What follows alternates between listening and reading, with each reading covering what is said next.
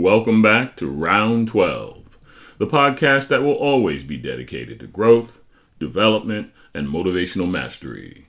I am your host, Sensei Roger B. Hamilton.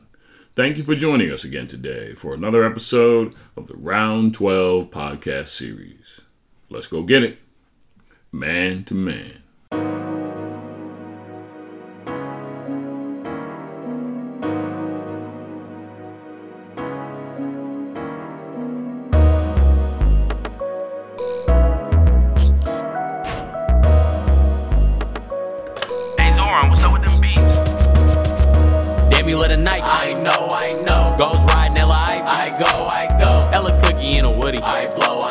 Niggas funny acting phony, and they know I know. Damn, you let a Nike, I know. Goes riding hella I go. Hella cookie in a woody, I blow. Niggas funny acting phony, and they know I know. Like a hotel, we grinding all 4 seasons. Do what I gotta do and move, but I ain't no Moesha. Since I was young, I had the dream to get every Jordan imported. Sad as this, it's when you want shit, but knowing you can't afford it, so I gotta cook it up. Now I got the water boiling. Eating niggas up that's in a way, I'm a Tyrannosaurus. If the boater, I'm a port. The hoe ain't scared, we recording. I'm a Virgo, not a Taurus. Feelings bottled like a storage. Never believed in fronting a nigga without the insurance. Our partner neighbor grew dope. He was plotting, watching, exploring. I'm a nuisance, going stupid. Back when I was just a student, I'm still learning every day. So I guess ain't nothing new. But I never knew we was cool up until I started the movement. You ain't go to Dallas Ranch, then I probably never knew niggas. Only fuck with a few niggas, never really fuck with new niggas. Real recognize real, so that select few I salute niggas. Gang. Damn, you let a Nike. I know. Goes riding hella I go. Hella cookie in a woody. I blow. Niggas funny acting phony, and they know I know. Damn, you let a Nike. I know. Goes riding hella I go. Hella cookie in a woody. Well, if I may, I'm just going to let my man take it away. Yeah. Hey. Okay. So go ahead. Yeah. Now, what's up? What's handicapping? Okay, who are you, by the way? First of all, so people know. Can I say hi? Okay, do your thing. Bro, be cool. All right. What's up, man? This is Ali. You feel me? Who's Ali? One of the prodigal children. Yeah. From Mr. Around 12 Resilience. His second son. Yep. You know. What can I say? I don't really need an intro. Everybody knows. Oh, I'm just playing. The man who really needs no introduction. Yeah, you smell me. You smell me. I smell you. All right. Nah, but yeah, I'm doing a little guest appearance here. We're gonna switch some stuff up here. Instead of this guy, just talking and doing all the talking, I'm gonna ask him some questions. He's gonna be the one getting interviewed now. Trouble with capital T and that rhymes with P and that stands for pool. Put the pressure on him. Okay. Pressure. Come on, man. Y'all about to know who we voted for and everything. Oh, tell him everything. Like that. Everything. All the old juicy. You say. Yeah, you smell me. So, how you doing today, Roger? Nobody really asked you that on these shows, on these podcasts, but how you doing today? Damn, ain't that the truth? It's crazy, right? It's crazy how they do you. Yeah, people like me, they don't ask how you doing too much. Yeah, but we asking right now. So how you doing today, Roger? Man, I'm doing good. I'm doing very well. I got my workout in this morning. I'm going to get a double session later on just because I feel like it. And I've been getting some corporate work done as well, so I feel pretty good. Do people know how much you work out? I don't think they do. Do you tell them enough, like how much you really work out? I have said it on here. Why, you trying to verify? Yeah, there's a lot. I'm trying to tell y'all, hey, 60, 63 going on 42, you know what I'm saying? Yeah. He has a lot of work in, way more than people my age. I'm 21, and I'll be tired, and he'd be like, we can keep going. Wow. But it's good to hear, Roger. Well, let's start off from the beginning. Because, you kind of gave a lot of, insight on the beginning. But I don't know if you really, all the way just talked about your background. So tell us, first off, the city that you're from, how it was growing up and some of the things that you went through and some of the things that you saw that kind of helped mold you into the man that you became today. Wow, that's a big old broad question, man. That's like a big old bear of a question. But gosh, man. Yeah, just a small little summary to give somebody a little insight, Yeah. Well, as I sit here and reflect, I mentioned that I'm from New Jersey on here. The main city is New Brunswick, New Jersey. And if you isolate based on a township, because you'll see a lot of that back there. I'm from Somerset County, or Franklin Township, as it were. My high school is Franklin High School. And while, listeners may or may not be interested in how this all rolls, in answer to your question, gosh, dude, you make my mind ponder when you ask me a broad question about how I came up, where I'm from, what it's all about. And I can think back to my mother, my grandmother, my uncle, my great-grandmother, my aunt, my uncle, and that surrounding family with my father mixed in there. And it's interesting to note that I met my father when I was 2. And he wasn't my biological father, and he became a very important part of my life, one of the most important and significant parts ever, and I think of him every day without fail. Without fail, I think of him every day. There's no question, because he was so good to me, and he died at 9 years old. And I think that changed the character of who I am. I think it changed the perception of how I look at life, and I think it made death a reality to me. And so without getting too deep and too broad into all of it, I think it made me force the issue on being connected to you and your brother. I think without him having been in my life and having given me a touch of what true connected loyalty and manhood was, I may not have been as capable, as motivated, and as sincere about looking out for you and your brother. And when I talk about looking out for you and your brother, I'm talking about without a question, without a doubt, for real, all the way, dug in, as Hana, as we say. And to this day, I think about him as probably one of the most fortunate things to ever happen to me in my life. Sad and unfortunate that the biological father that I would have had was never someone that I met or talked to or got to love or know. And that's how it is in life sometimes. And that's what this kind of podcast is all about. Too. See, now I'm stretching out a little bit other than your question. Mm-hmm. Is because I think what this podcast in its original creation was by design to appeal to and draw out those people who have gone through things, who have endured challenge, and who have come out on the other side. And yeah, maybe not rich as far as money is concerned, and maybe not perfect in their life, but came through and now have a level of stability. That story is an important story. And so when you ask me about me and where I came from and what I went through and how I dealt with it, I got story after challenge after difficulty after thing that made me who I am. But I came through, you see.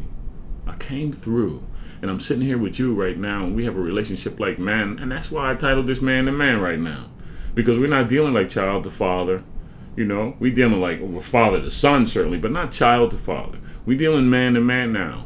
And I like how we sit down and talk to each other like man. We do it all the time. You popping in the house and popping out, and I'm popping in the house and popping out, and we're doing what we got to do. And I think we're learning about each other. So where I came from was on the other part of the country.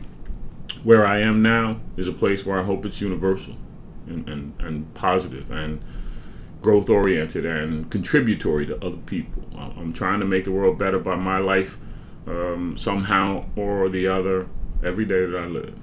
It's my lot in life anymore to make the world better somehow every day that I live. And that's what's up. I like that answer. That was a very descriptive answer. You know, very definitely got in depth. I like that. That's the type of stuff that people like to hear, and that a lot of people don't hear. A lot of people don't have, you know, certain people in their life. Like, you were fortunate to have somebody that wasn't your biological father in your life after your biological father wasn't there. But a lot of people just have that void, you know, not filled. So it's definitely like inspirational. Personally, I grew up with you, so I don't necessarily have a feeling, but I completely understand how important that type of thing is to young people's development, especially a young man's development, trying to grow as a man without a man to really look at and things like that. So, you know, it's really like a testament to all the people that went through certain things like that, because the majority of my friends don't know their father, you know what I'm saying, don't have him in their life and stuff like that. So it's like, it's very different. A lot of people, you know the pain of loss and all that type of stuff. So, New Brunswick, New Jersey. So, try to paint a picture for me and the listeners. So, paint a picture, whatever you vividly remember. When you wake up in New Brunswick, New Jersey, what do you remember? What sticks? What do you see? What was in the eye of Roger Hamilton? The eye. Oh, that's crazy. Wow.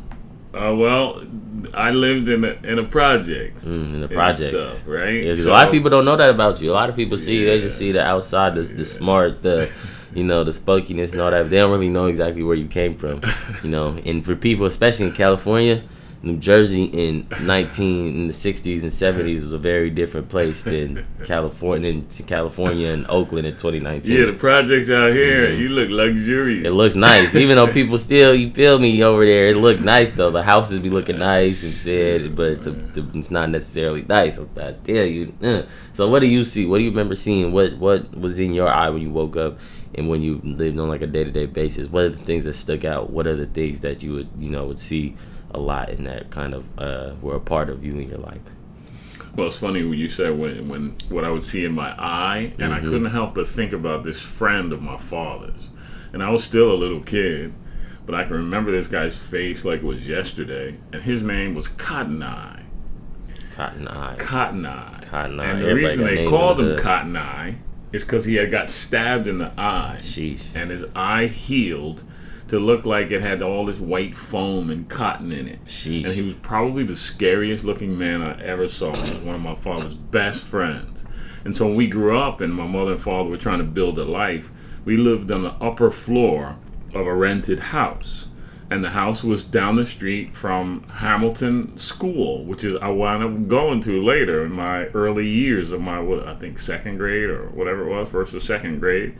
And I remember Cotton Eye because my mother used to have card parties and people would come over and it would be all adults in the room and I was the only kid. So what's the scene? Describe the scene at one of these card parties. Oh, the scene at the card party? That's crazy. Take us there. All right, language. Okay. So I'm the kid, and at the time I was the oldest. So what the room look like? What is the room? What is the layout? Was it wood on the ground? Was it, was it hardwood? Was it the cement house? What does it look like? That's crazy, man. Well, it was hardwood floor. Hardwood floor. There were multiple bedrooms. The kitchen was in the back of the house. Like when you walked up the stairs and you came in the front door, you came into a living room area, and the living room area was big. And then you went deeper into the place, and then you passed bedrooms, and the kitchen was in the back of the house. That's funny how I'm remembering that now. It was hardwood floors indeed, and there was a big table sitting in what I guess would be considered a dining room. And it was older, an older building, but well kept. And I think this guy Cotton Eye either owned it or had something to do with owning and maintaining it. And my bedroom was off to the left. That's funny. I haven't thought about this in 60 years. That's crazy.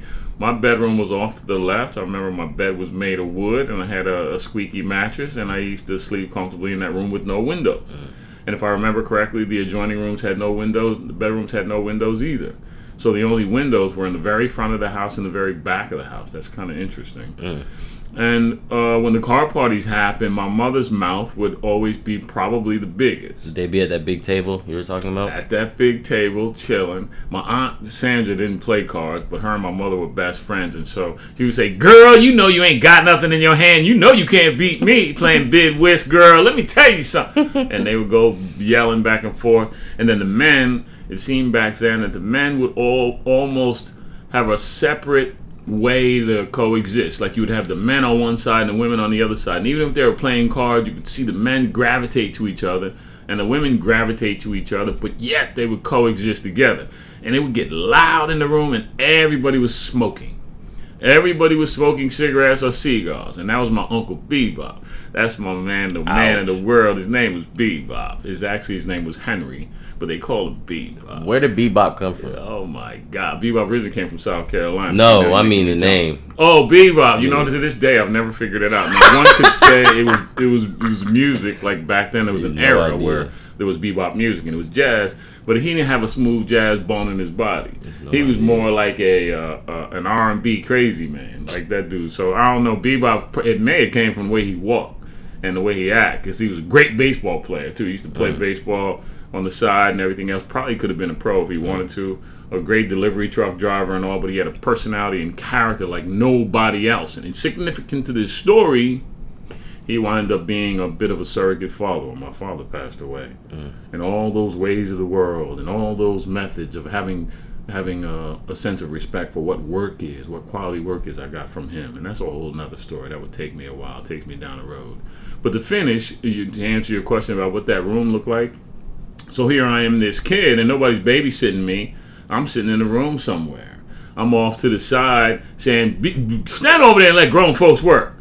And then the men would go and get beer in a foam container, similar to the container that you see with Chinese food, only it was circular and had a removable cap on top of it, made of paper. And so when you got beer to take out, they would go get those takeout beer containers. And then they would have it. And oftentimes I would hear them say, boy, you want to go out and get some more beer? Come on, Bob. And my father would call Bebop Bop. I think he was the only one that would call him that, Bop. And how I remember that from 9 years old, I will never know. Yeah, it's crazy when you think about it. What I remember. It's crazy when you think about it. You said, you think about your father all the time. You're about to be 63 now. He passed away when you said 9, 10? 9 years old. 9 years old. And you still remember it. So it's always crazy kind of how, the human mind works, and things like that.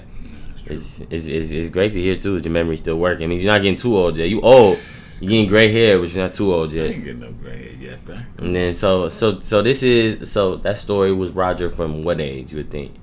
Well, actually, from that memory, that memory, what do you think? What age you think? That house, I was 7. 7. Yeah, and then later we moved and we got the nod to go ahead and get this apartment in the projects. Okay. And what I remember about the projects that's kind of strange, and even Parkside projects, right, is at night when you were in your bed about to go to sleep, especially in the summer, with the screen on the window and the window open, you heard life unfolding. Mm-hmm. You heard these conversations, even if they were quiet conversations. A lot of times they'd be hollering, people be shooting dice, people be singing songs out there, people would be active at night. It seemed like people come alive. And on the East Coast, people are more night owls anyway. Mm-hmm. So that whole sense of life and electricity got in me very early in life. Hearing people express themselves. You see it all, honestly. You see it in them type of environments. Sometimes you're exposed to it all. Sometimes it might not be good, but at the same time, it's pretty. It has positives at the same time. Like I know a lot of people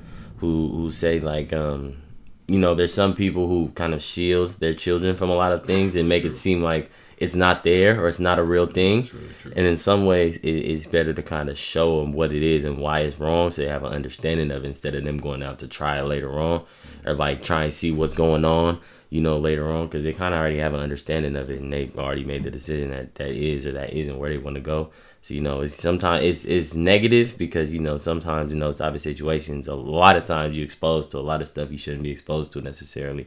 And it's kind of a big part of your life, but at the same time, it gives you life lessons and shows you what you do or do or not want to be, so it's kind of, it's crazy seeing that grow up. And that's why I want to move from that to, so you say you're about 7. So let's fast forward about 10 years.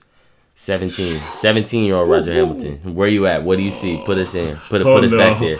Oh, man. Yeah. Round 12 resilience, baby. Yeah, man. Come on. We asked the hard questions here. 17. Tell us where you was at. 17. All right, I'll give you a day in the life of 17. Give us something. And then, this one will stay with you. All right, so I'm 17. I'm still living in my mother's house. Give us the picture. Show it. Make us there. All right, it's a suburban house. Right. So you guys are in a house. And it has a basement. My mother was fortunate enough to get in a quote program where they selected certain people. She got fortunate. Long story short, with the bank, with the this and with the that, to get this home. It had a detached garage. It had green siding on the side. We hardly ever entered through the front door. We always entered through the back. It was like a little studio, a pantry type thing, and then you entered the kitchen. And when you entered the kitchen, it had this decorative yellow wallpaper on the wall, refrigerator on the left, stove on the left. I used to cook for my sisters all the time. Since I was the oldest, I always took care of my sisters. And it was interesting because I had left home a couple years earlier at 15 because of some issues. And me and my mom's had trouble getting along. So you weren't living there at the time? No, I was in 17. I was 17. What? 15. I had left and had a big situation with a gang of dudes, and I fought them all, and things happened, and we all had to do what we do, and I wound up being at the hospital. My mother came to get me, said, please, you got to come home. I didn't want to. One thing led to another. I did. That's crazy. That's a whole nother story in itself too. That's a turning point in my life that is one of the most significant things that ever happened to me, because I got busted in the head with a baseball bat and my head opened up, and the doctor said I should have died, but I didn't, and all that. And then I wanted to go kill the dudes, but I didn't, and I wound up changing my life. So at 17, I'm revised a little bit. This is after that, after all that crazy way stuff. After. I've gone through a lot. I'm a wrestling champion. I stay in high school because I didn't gravitate to what teachers were saying. A lot of times they didn't understand me. I didn't identify, but I couldn't leave school because I loved wrestling so much. So I'm a very fit guy. My best friend is named Lexi. He crazy as heck. He did time in juvie and in Jamesburg. Jamesburg was known for being hard, but me and him was best friends. But he was different than I was. He didn't, like, I would operate on cars and try to fix them. And here I was at 17. I got my license at 17, my birthday in September. And by the beginning of the next year, I'd already had 6 cars. So I would buy them and sell them.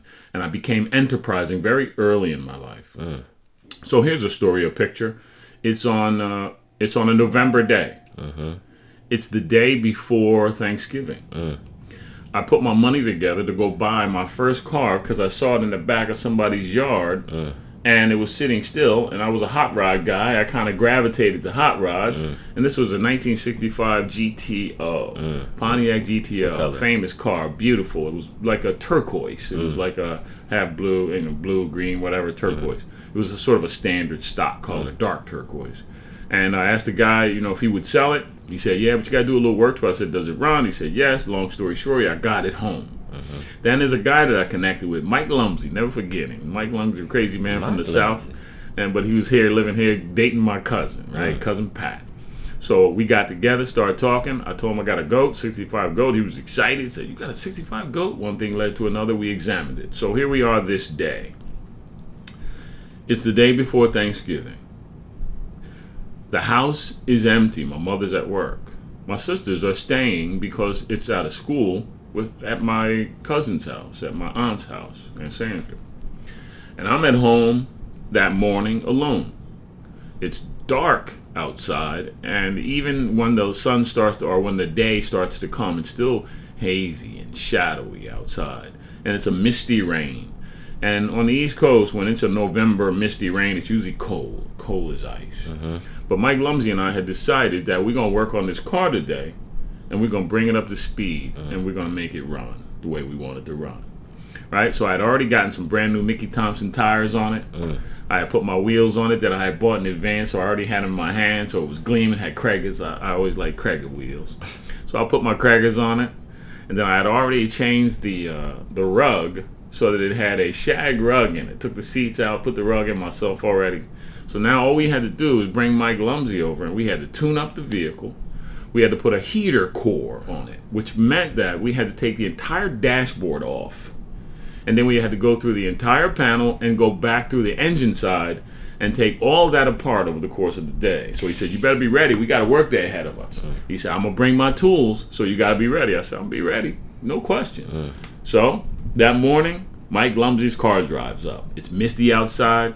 I have on a pair of jeans. I have my socks. I always wore sneakers back then. Even in the snow, we walked around in sneakers. It was crazy. Usually Converses I was wearing. I don't know why I'm telling this story. You crazy asking me this stuff. Yeah, I was wearing my Cons and stuff, right? Always. But I had my jeans on, and then I had a long john shirt on. And for those who don't know long john shirts, they're this quilted material that on the East Coast, construction guys wear them quite a bit. It's quilted. It's like a pullover. It's like a tank top with long sleeves, but it's quilted so it keeps you warm. So I had that, and I had an outside shirt on top of that. Right, so effectively, just a pullover shirt, probably a sweatshirt or whatever. No hat, no nothing. It was just you deal with it. You learn to deal with the cold. The weather is probably about 30 degrees. Right. So Mike Lumsey pops up, he beeps the horn, I go outside, and we start. Long story short, he pulls his tools out, lays them all over the place, and we start taking things apart.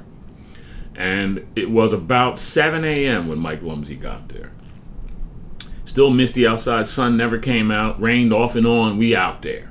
I had some sandwiches pre-made, so we would eat the sandwiches with grease all on our hands. We eat the sandwich anyway, right? Disgusting, when it but came go ahead. hungry time, It's right? disgusting, but go ahead. Yeah. And so it was 7 a.m. when we started, and it was just around 7 p.m.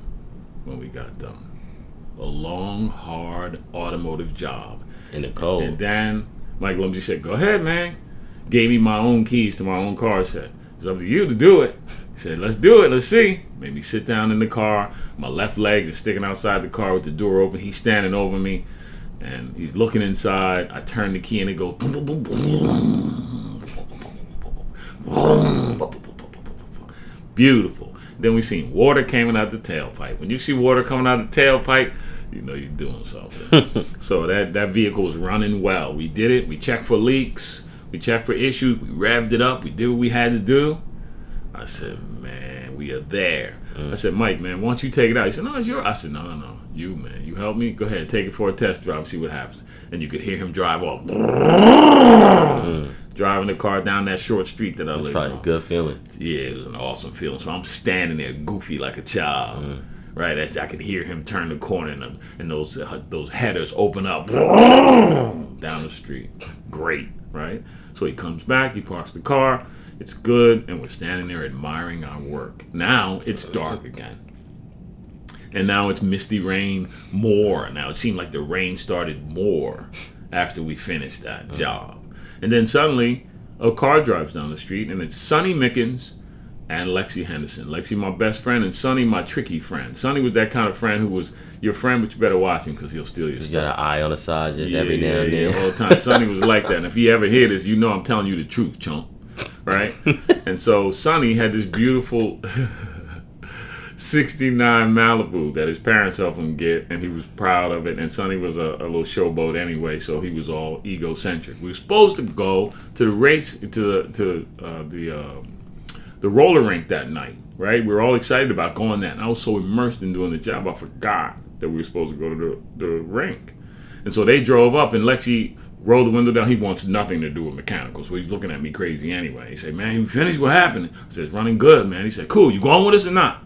I said, oh, man, I forgot, man. Oh, man. I said, all right. Nah, man, I'm not going to go. Look, I'm all messy. I'm dirty. I ain't ready. Y'all just go ahead, man. I'll catch you tomorrow. Tomorrow, it's time to eat. After that, all them people, they do all that eat stuff. We'll hook up. We cool. I said, you know what? I got to drive this thing anyway. I'm going to follow you to the graveyard, and then I'm going to turn around and come back, and I'll holler at you tomorrow. They said, all right, come on, man. That's cool. The graveyard was on the way. It was on Route 27 heading up to North Brunswick where they were going to the skate rink. So I said, okay. I said, Mike Lumsey, man, good looking out. I always call him by his whole name. I don't know why that was. Mike Lowry. Mike Lumsey. So I said, Mike, man, good looking, Mike Lumsey, and I'll holler at you tomorrow. I'll meet you over, go to Pat's tomorrow. I'll meet you over there. We'll talk a little bit. All right, cool. So Mike Lumsey left. I jumped in my vehicle. Sonny took off. I took off behind him. Now it's really raining. And it's that streamy rain, not hard rain, but the rain where you can hardly see because the drops are so small and whatever. And I remember the inside of this vehicle where the wires were hanging down and the interior was not fully developed yet where I wanted it to. I had to get some things replaced. And I was driving. And I had no handle on the shift knob. Right? It was a 4-speed. I had no handle on the shift knob, so it was just the threads were there. But I'm gonna get to the auto parts store. I'm gonna get me one soon, and we good, no problem at all. So I'm driving behind him, and this vehicle is running well. It sounds good. It feels good. It's mine. I'm 17 years old. My life is growing no matter what. I've been through challenges. I grew up poor, but I made money anyway. I used to work at the car wash. I used to do whatever I needed to do to make money. And I'm following behind Sonny, and he's kind of taking off a little bit ahead of me because, he's trying to be Sonny, right? And I'm behind him. But now I'm focusing on the dashboard. And how it's looking and how it's going to be. And I'm imagining and visualizing how I'm going to enjoy this vehicle. So I cupped a handful of wires that were hanging down from the center of the dashboard, thinking I'm going to put some music in here. I'm going to hook this up. So I cupped those and I leaned over sideways to just get the wires out of the way while I'm driving down 27. And 27 is a 2-lane highway. Right? So opposite vehicles are coming at you and you're coming at them. No barrier, no nothing. It's just a 2-lane. And so as I cup those vehicles and I'm rounding the bend at Osage Drive, never forget it. I'm rounding the bend at Osage Drive. I got those wires in my hand, and BAM!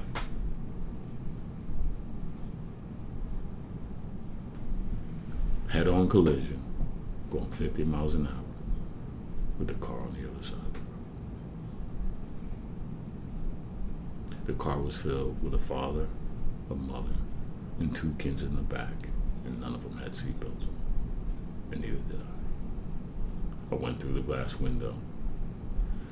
The car spun because I hit it on the curb and it hit it on the left light. So it spun the car, and as it spun, it threw me through the window, and it cut my back on that exposed thread of the shift knob, and I was lying there, wondering what happened, half unconscious, half conscious, and all I could hear was screaming in the distance, and see smoke and steam coming from the front of the vehicle.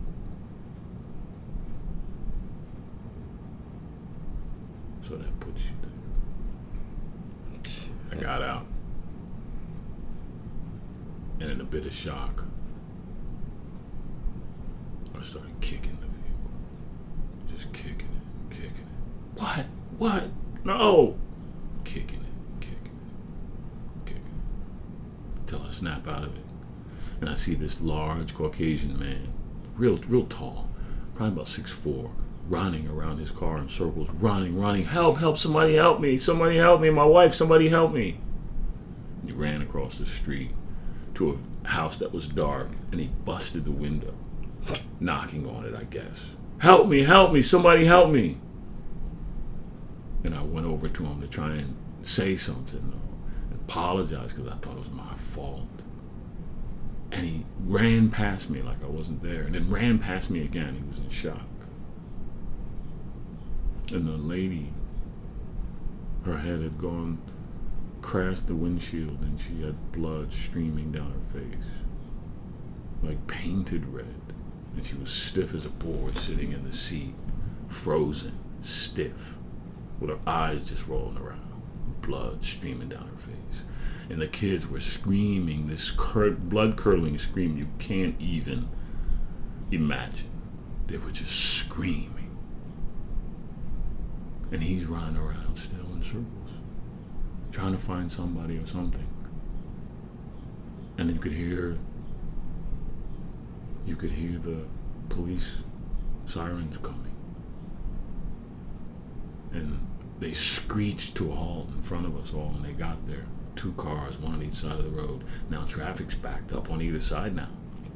And lights are gleaming on us like we're on stage because of the misty rain still going down, and the car smoking and steaming, sitting there in the middle of the road. And once the cops come and they get out to try and help, one comes over to me and one goes over to him, the tall man. And the man says, "Get him away from me, I'll kill him. You see what he did to my wife? Get him away from me, I'll kill him." And that was the beginning of my night, that night, at 17, the day before Thanksgiving. Man, that's crazy. I didn't expect that. It's real, bro. Man, a lot of stuff happens. A lot of stuff is not a game at all. Not at all. Not at all. Now, one thing I wanted to ask is one thing that a lot of people kind of feel like they struggle with, especially my age. Like, we don't really know where we're going and what we're doing, things like that. I want to ask you about the word disparity, desperation, being desperate. What does that mean to you? How has it affected you, if you've ever been in a situation where you felt like you were desperate? And how can you get out of being desperate into, being set square and everything fine? Because a lot of people, I know for a fact my age, we don't really know where we're going. We kind of feel like, sometimes we kind of feel like a chicken with their head cut off. And, one thing happens, your car breaks down. The next day, late to your job, and the last time you could be late, you might lose your job. The next day, get an eviction notice. The next day, just stuff keeps happening. Stuff keeps piling on. And, time doesn't wait for anybody. So a lot of people, just don't really know what to do. And I always say that desperation either brings out the best in someone or the worst in someone. Either you bring out the best and you just do whatever you have to do, or it brings out the worst and you kind of just give up and let life do what it does to you. So what does being desperate what does being desperate mean to you, and how can people overcome disparity and desperation and get out of the hole? Wow, that's a heck of a question, Ali.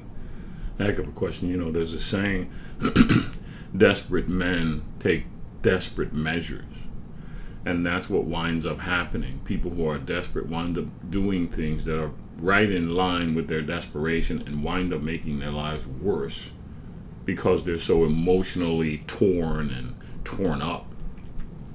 And I've been in places where I thought I had no hope. I started from a beginning with sort of alcoholic folks in my family who didn't know how to have good behavior, and with questions about who I was. And I miss my poor baby. I miss my father so much. I used to sit in the window and wonder if he might be coming back. Because when I would ask, did he drown? Did he die? And he drowned with 5 other people, and they never found him. And they dragged the river for a month to go look for him all. And he never came home. And I remember asking my mother, is Daddy coming back? He said, get out of here and go sit down and let grown folks know. I don't know. And that's the way they dealt with me. And they put me in the room and said, be quiet. Sit down somewhere. So I sat in the room by myself while I'm sitting there, afraid to death that I'm never going to see my father again, and I didn't. And I remember just sitting in the window saying, maybe this is a dream. Maybe this isn't real.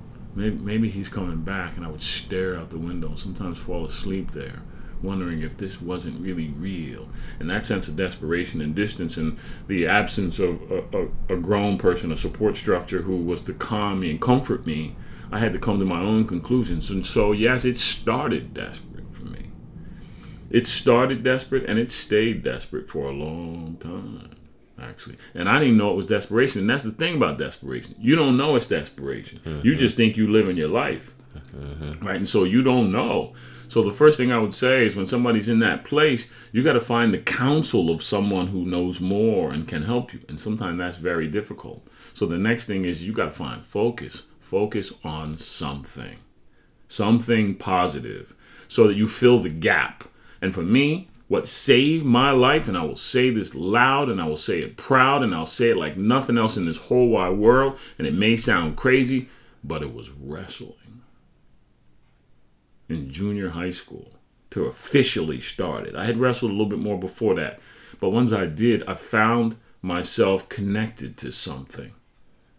And whenever I thought about despair, I always thought about, well, at least I can wrestle. At least I could do that. At least I'm good at it. At least somebody respects me. At least I know the rules there. See, the thing about desperation, too, is you go places, you don't always know all the rules. And you're trying to conform, you're trying to do the stuff you do, but it's confusing. And nobody's there to help you and tell you. And that's why I talk to you and your brother so much. That's why I sat y'all down so much. It's because I wanted to make sure that you didn't have questions about things that were simple and direct and shouldn't be confusing. So, right, we used to talk and have all this time, right? Mm-hmm. So I think you got to find something to focus on that you can depend on. I don't care if you're a painter and you like to play with paint, paint. If you like to write and you think you can script a little bit, then write, right? And now you see a lot of people trying to rap, right? Mm-hmm. Isn't that a coincidence? How many people try to rap? Mm-hmm. Why? Because they got a story to tell. They trying to tell that story to everybody else. And they're trying to say, see me. Mm-hmm. Right? And they're using that vehicle. I think that vehicle may have saved a lot of souls here up to date. It's like a diary. You heard? It's like a diary. So you find something to hold on to. A lot of guys used to be gangster. Mm-hmm. And they started rapping. And it at least saved them from committing some other kind of felony to get themselves jacked up. Okay, business owners. So you find something to do. Mm-hmm. So somehow, some way, whether you we'd like it if you stay in school and you graduate and whatever else, but sometimes people that ain't what happens for them. Mm-hmm. They have to get out, mm-hmm. and so even then, go find something that you can enjoy, something that you can put your heart into, and commit yourself to it. It makes a huge difference when you're committed to something, and then you got to start asking questions. I would tell people a million times. People don't read as much anymore, but I would say read, man. Read, listen to audio tapes, do whatever you got to do to hear somebody else's perspective who's come before you. And that is exactly why I started this round 12. This is about resilience, brother. This is about getting through it. This is about no matter whatever happens, I can make it. I know I can make it. I've been through the worst, but I know I can make it. That dude can make it. I know I can make it. I'm taller than him. Everybody's taller than me, but I hit hard, so it's all good. You know what I'm saying? Yeah. But you find something that you can commit to, and then you give yourself the goal to succeed. Nothing begins until it begins in your head as a firm, concrete sense of goal, sense of direction. And once you get that, you can get through anything, but you got to lock that in. I think what happens to people is that they remain aimless. They remain without focus, and they say to themselves, this is how my life is. I might as well just go and rob this thing, get this money, man. And they don't think they have choices. We have an abundance of choices. We got all kinds of choices that we don't know, but nobody ever told us. Bro, I'm one of the most fortunate people on earth, is that somehow I made it through no matter what. And even though I didn't have people telling me you could be great, you could accomplish anything, somehow or another, I was just arrogant enough to believe it. Somehow or another. And my friend Lexi, he went through a lot of changes. My friend Lexi, long story short, which would take a lot longer than this thing to tell you, but he did time in Rikers Island. He did time in several prisons, Trench State, etc. And he's doing well now after a lot of years of tumult and challenge and change. And he and I traveled exactly the same streets and did exactly the same stuff and got in exactly the same potential trouble. But for some strange reason, I was able to see clearly and redirect my life. And that's why I feel like a really blessed man. And that's why I'm here creating this podcast. I'll say again, I created because I have a responsibility to the world at large, and especially young men and especially young black men, because I am you. And I endured some kind of way. And I'm here to say you can too. But you just got to get focused. The best Nikon camera in the world is useless without focus. And once you focus on any one thing, it helps you focus on another thing and another. And then you can get clear and talk, communicate, let that shit out. It's sitting in your stomach. It's sitting in your stomach making you sick and you don't know. That's why men don't talk to each other. Women talk to each other all the time.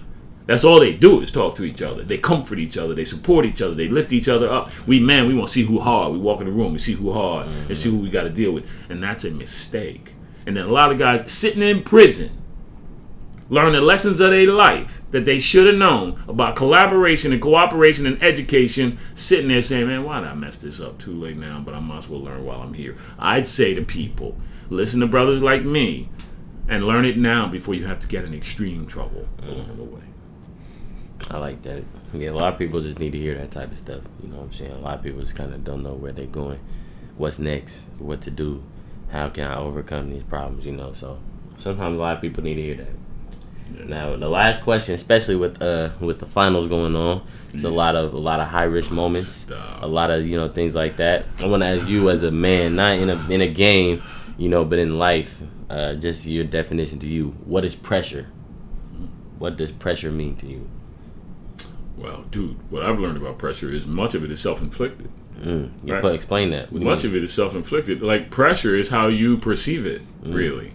And you notice how the best players, especially professional athletes, they're a great example, but there are other professionals. There are all kinds of other people. For that matter, a mother giving birth. I mean, but there's all kinds of positions people have. But if you take a professional athlete, if you ever look at their face in the heat of battle, they look so calm. They look like they're so invested. Why? Some of them. Some of them look like a deer in headlight. No question there. No question. But you look at the best, right? And they look like they're in another place. You know, the proverbial zone, right? So pressure for them is now turned down a notch or two. And if you think about pressure as a stove burner, right? For some people, well, first of all, pressure exists no matter what. Pressure exists when we drive a car, right? Right, because there's a tension that happens, but it's not high tension anymore from when you first get your license, right? Now it's a little bit of tension because you're paying attention to what's going on and you're cautious, but it's a low fire on the stove, right? It's always on, but it's a low fire, and you can deal with it. It ain't that bad. It's actually simmering some stuff, right?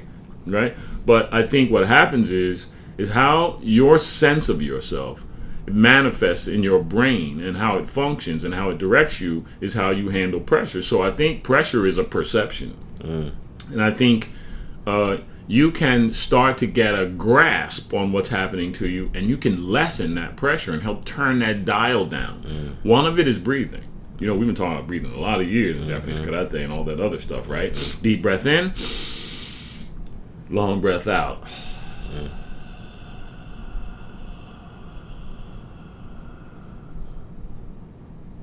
Sounds like such a simple thing. But you know how few people really do that when, quote, pressure comes on? They tense and they restrict themselves, and then they can't figure out what to do next, and their brain won't help them engage so that they can get on to what they have to do. I think how we handle pressure is a matter of practice, is a matter of focus, is a matter of self-understanding, is a matter of emphasizing the good things that have happened to you and downplaying the negative things because they don't define you, right? Don't let a win go to your head and a loss go to your heart, right? You feel me? And so I think that while there's a lot of real challenges for people growing up who are young now. They're really, let's just face it, a lot of choices going on. You got the world at your hands in your phone, sitting in your hand. There used to be a time you'd have to go to the encyclopedia, you'd have to go to the library, you had to go somewhere to go study all this information that is 2 seconds away in your hand. Well, sometimes it's too much power. Sometimes it's too much information. Sometimes it's so much information that it's distracting and it messes you up. And you can't figure out what the hell to do because there's too many things to do. That's like being in the grocery store looking at the aisle and you figure, man, there's too much stuff to decide. I can't figure out which one to get. And I think that's how it is sometimes with, quote, pressure. But I think once you get one opportunity to be in a pressure situation, see it for what it is, calm your nerves down, take a deep breath, get through it in spite of your nerves, and come out on the other side and then reflect, then you can build on that layer upon layer. But then the other thing, just like I said earlier, communicate it with somebody. You say, man, I went through this thing today, man. I ain't gonna lie, I was nervous as shit, man. I was nervous, man. I was bugging, man. I almost peed my pants. I was nervous. Damn, man, that's too much information. I know, man, but I'm just saying I was nervous. But then I got through it, though, bruh. And so you know what? I learned something, man. If I could get through that, maybe I could get through more stuff, man. You know, you think we could get through stuff, man? It's like, well, yeah, I got something too. I went through something, and it's like, dang, man, we got through that. Maybe we could do more. Maybe we could make it, man. You know? And then you start to emphasize what's good. You know, like a lot of times, like you approach somebody. Like if I see Lexi right now, I ain't hollered at him in a while, but as a matter of fact, his birthday is tomorrow. I'm going to call and holler at him. That's strange. And you know what he going to say to me when he pick up the phone? Yo, what's good? That's what he like to say. What's good? And so that becomes the question. What's good? That's how you handle pressure. By focusing on what's good. And then once you do that twice, 3 times, 10 times, and becomes a form of habit, and habit rules the world, bro. How you habit is how you live. Once you decide you know what's good, you keep deciding to look for what's good. And then you make a determination that I'm not going to focus so hard on what's bad, even though it exists and you got to pay attention, like driving that car on low heat, right? But put the high heat on what's good. I like that. Okay, last question before we get out of here. Oh, you bad as me on last. That's like last push-up, remember? Yeah, it was never last push-up. Come on, man. Look, last question. All right. So, when, and hopefully in about like 30 years or so, Oh, boy. when Roger Hamilton leaves this earth. You trying to get rid of me, man? Damn. Roger Hamilton. 30, let's see, 36. 30 well, I can make 100. That's what I'm saying. I'm going to give you a lot of time. All right, then. When Roger Hamilton leaves this earth, in one word, describe how you would want to be remembered with one word. What do you want people to remember you by? Father? Father? Father, bro. Let me tell you something. You've heard this before.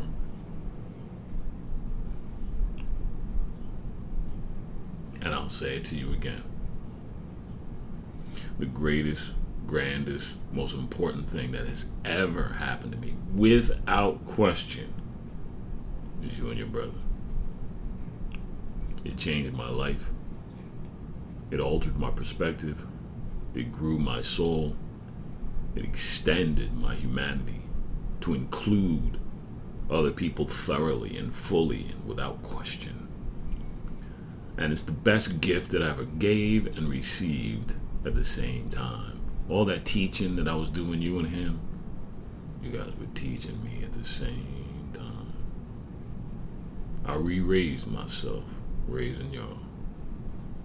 So in the end, there is no greater thing in this world than God's gift to me of you two.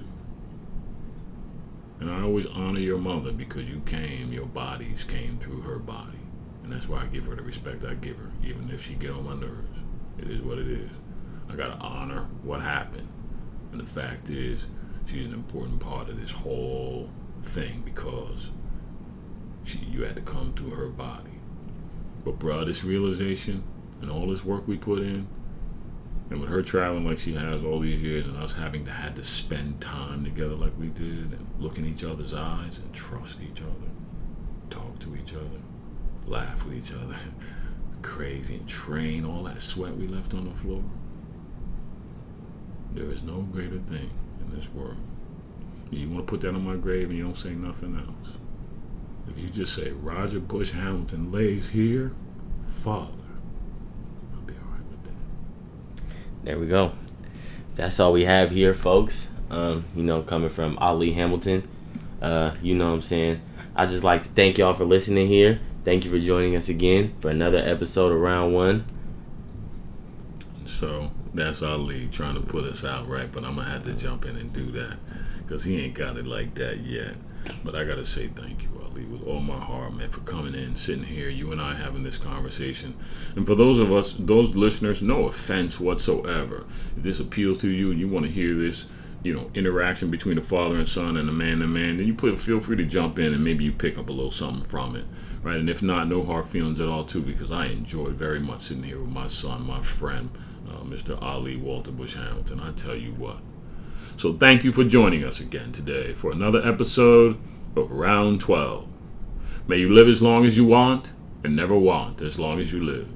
May the worst days of your future be like the best days of your past.